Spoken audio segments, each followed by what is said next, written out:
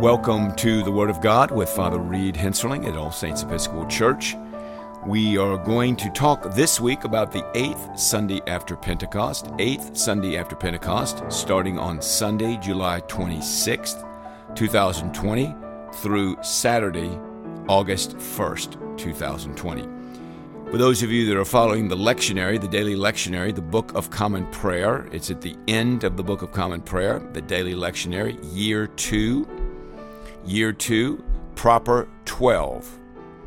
The Sunday is the 8th Sunday after Pentecost. We celebrated Pentecost in May, and of course we're counting down until we get to the last Sunday after Pentecost, which comes directly before the Sundays in Advent, and that will be in December of this year.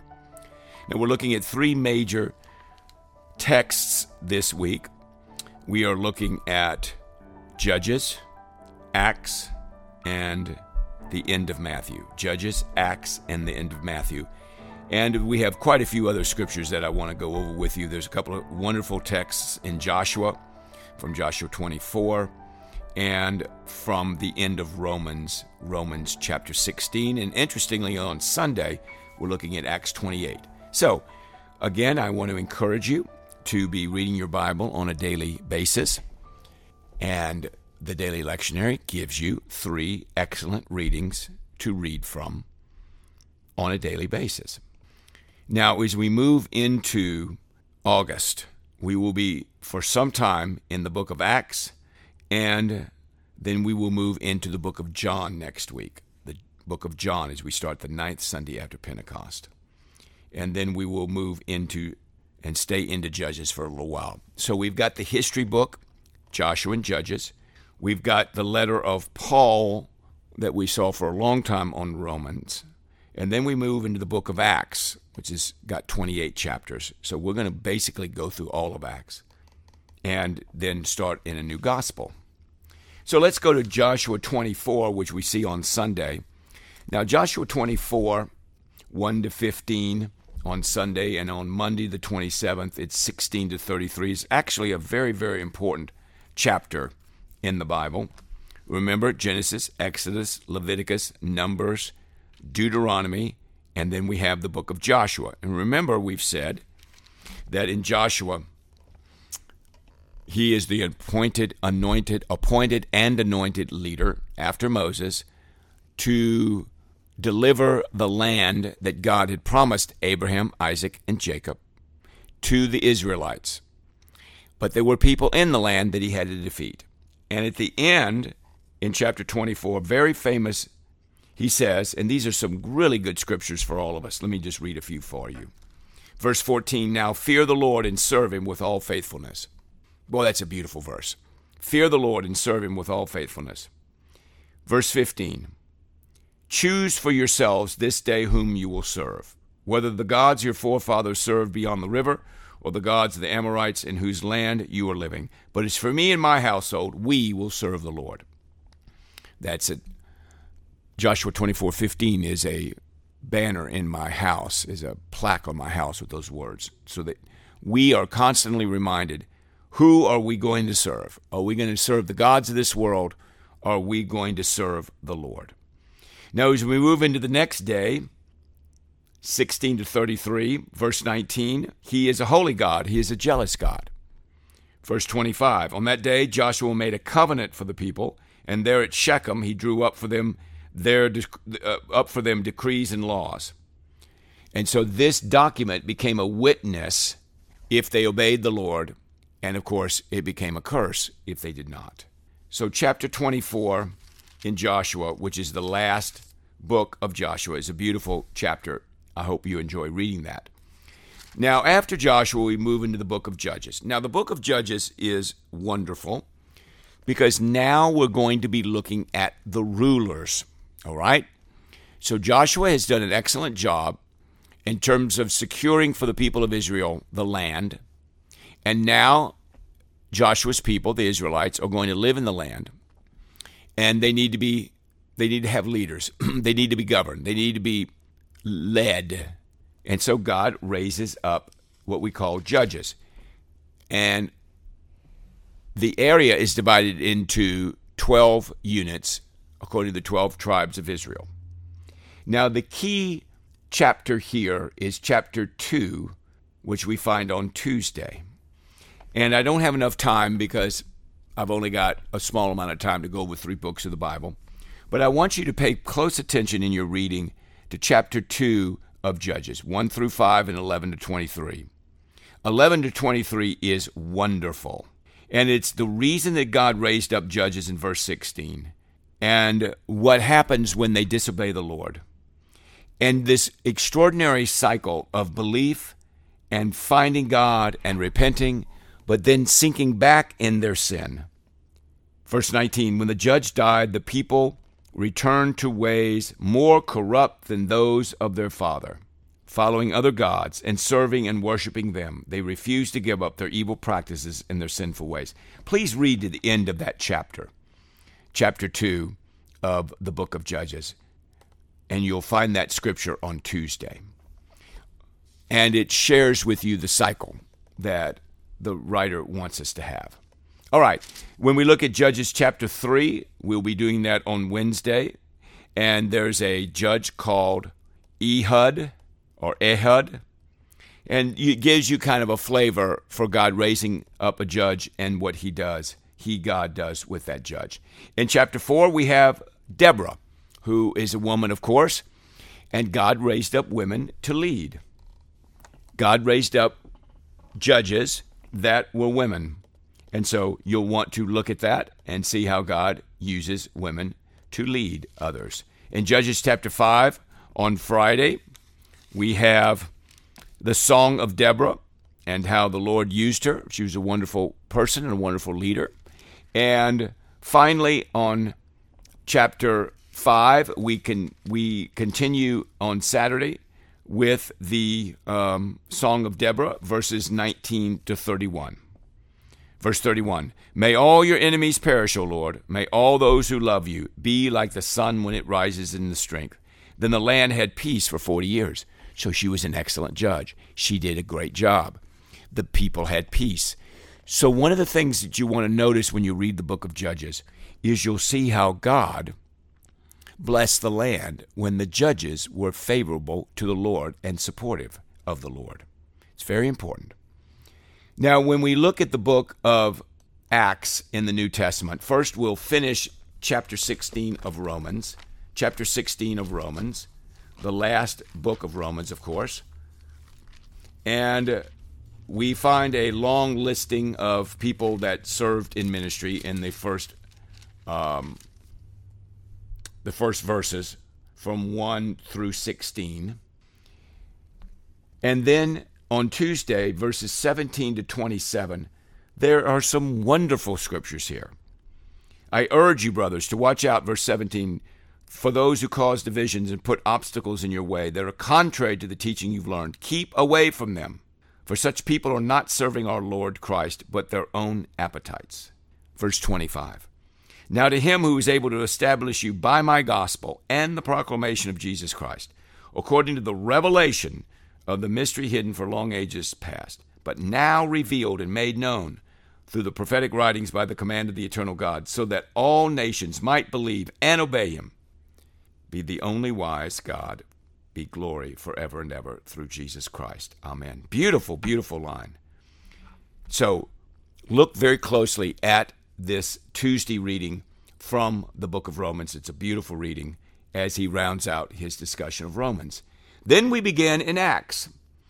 And I hope you've read Acts before, and I hope that you will enjoy our reading of Acts as we begin another book of the Bible. The book of Acts on Wednesday, Thursday, we look at chapter 1, and on Friday we look at the day of Pentecost in chapter 2, and Paul's and Peter's address in the second half of chapter 2, which we find on Saturday. So Acts has got a lot of beautiful words here. Jesus' ascension in verses 1 through 11. Matthias is chosen to replace Judas. Remember, Judas, one of the 12, betrayed Christ, and Matthias was chosen. And they drew lots, and we find how God used the method of choosing lots to raise up a leader like Matthias. Now the Lord Jesus had told them to wait in the upper room until he came.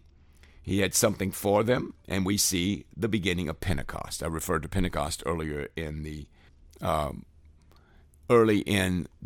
teaching when we spoke about Pentecost being celebrated at All Saints in May.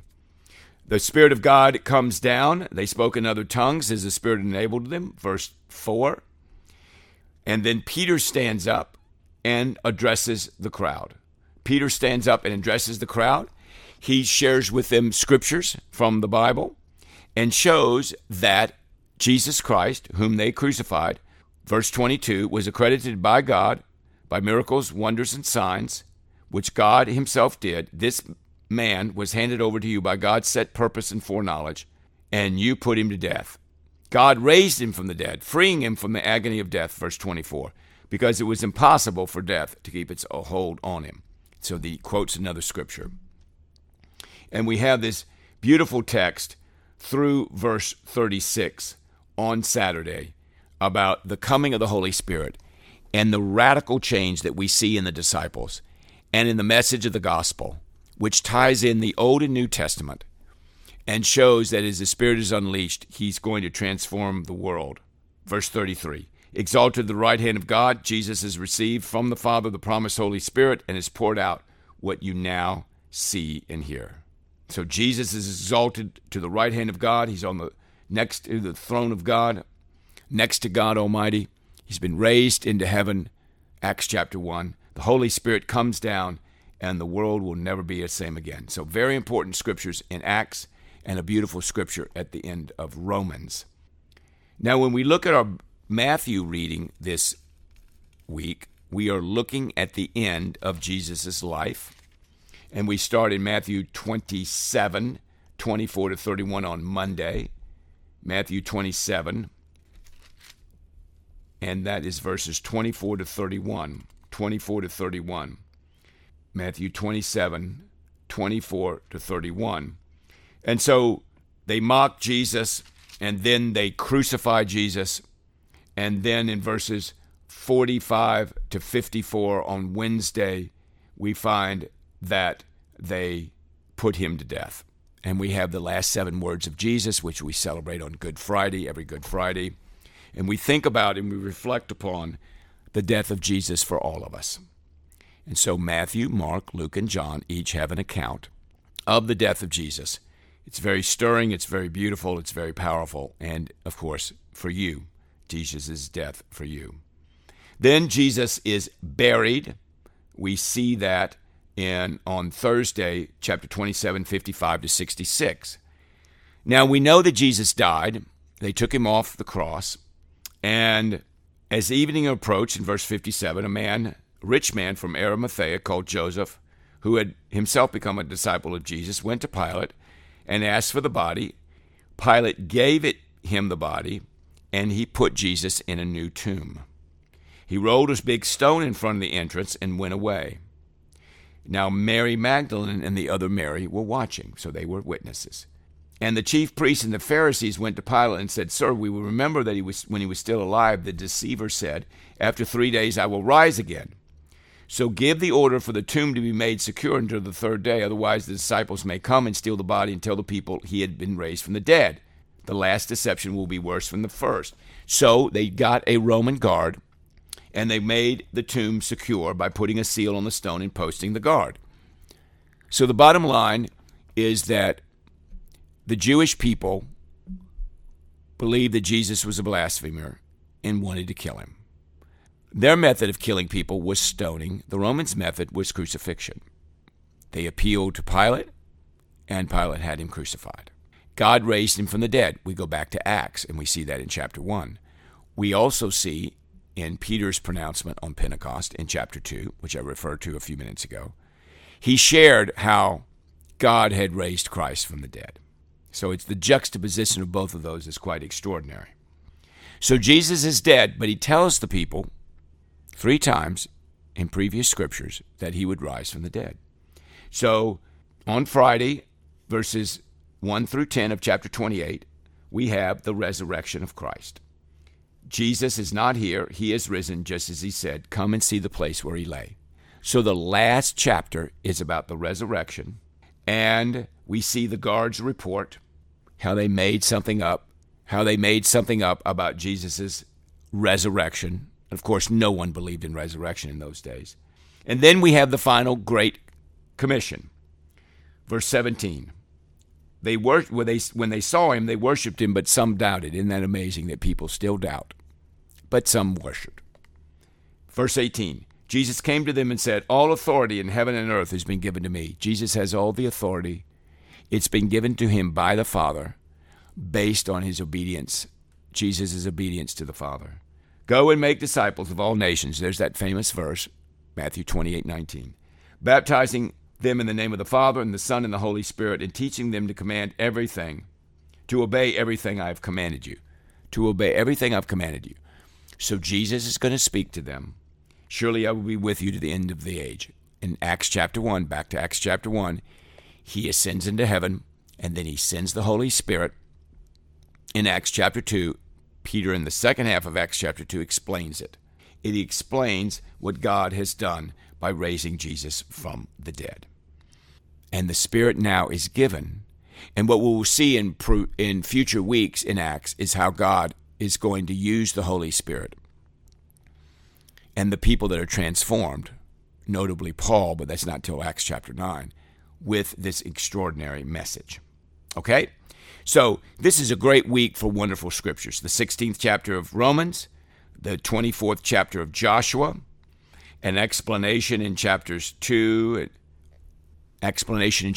of Judges as to how God and why God raised up judges.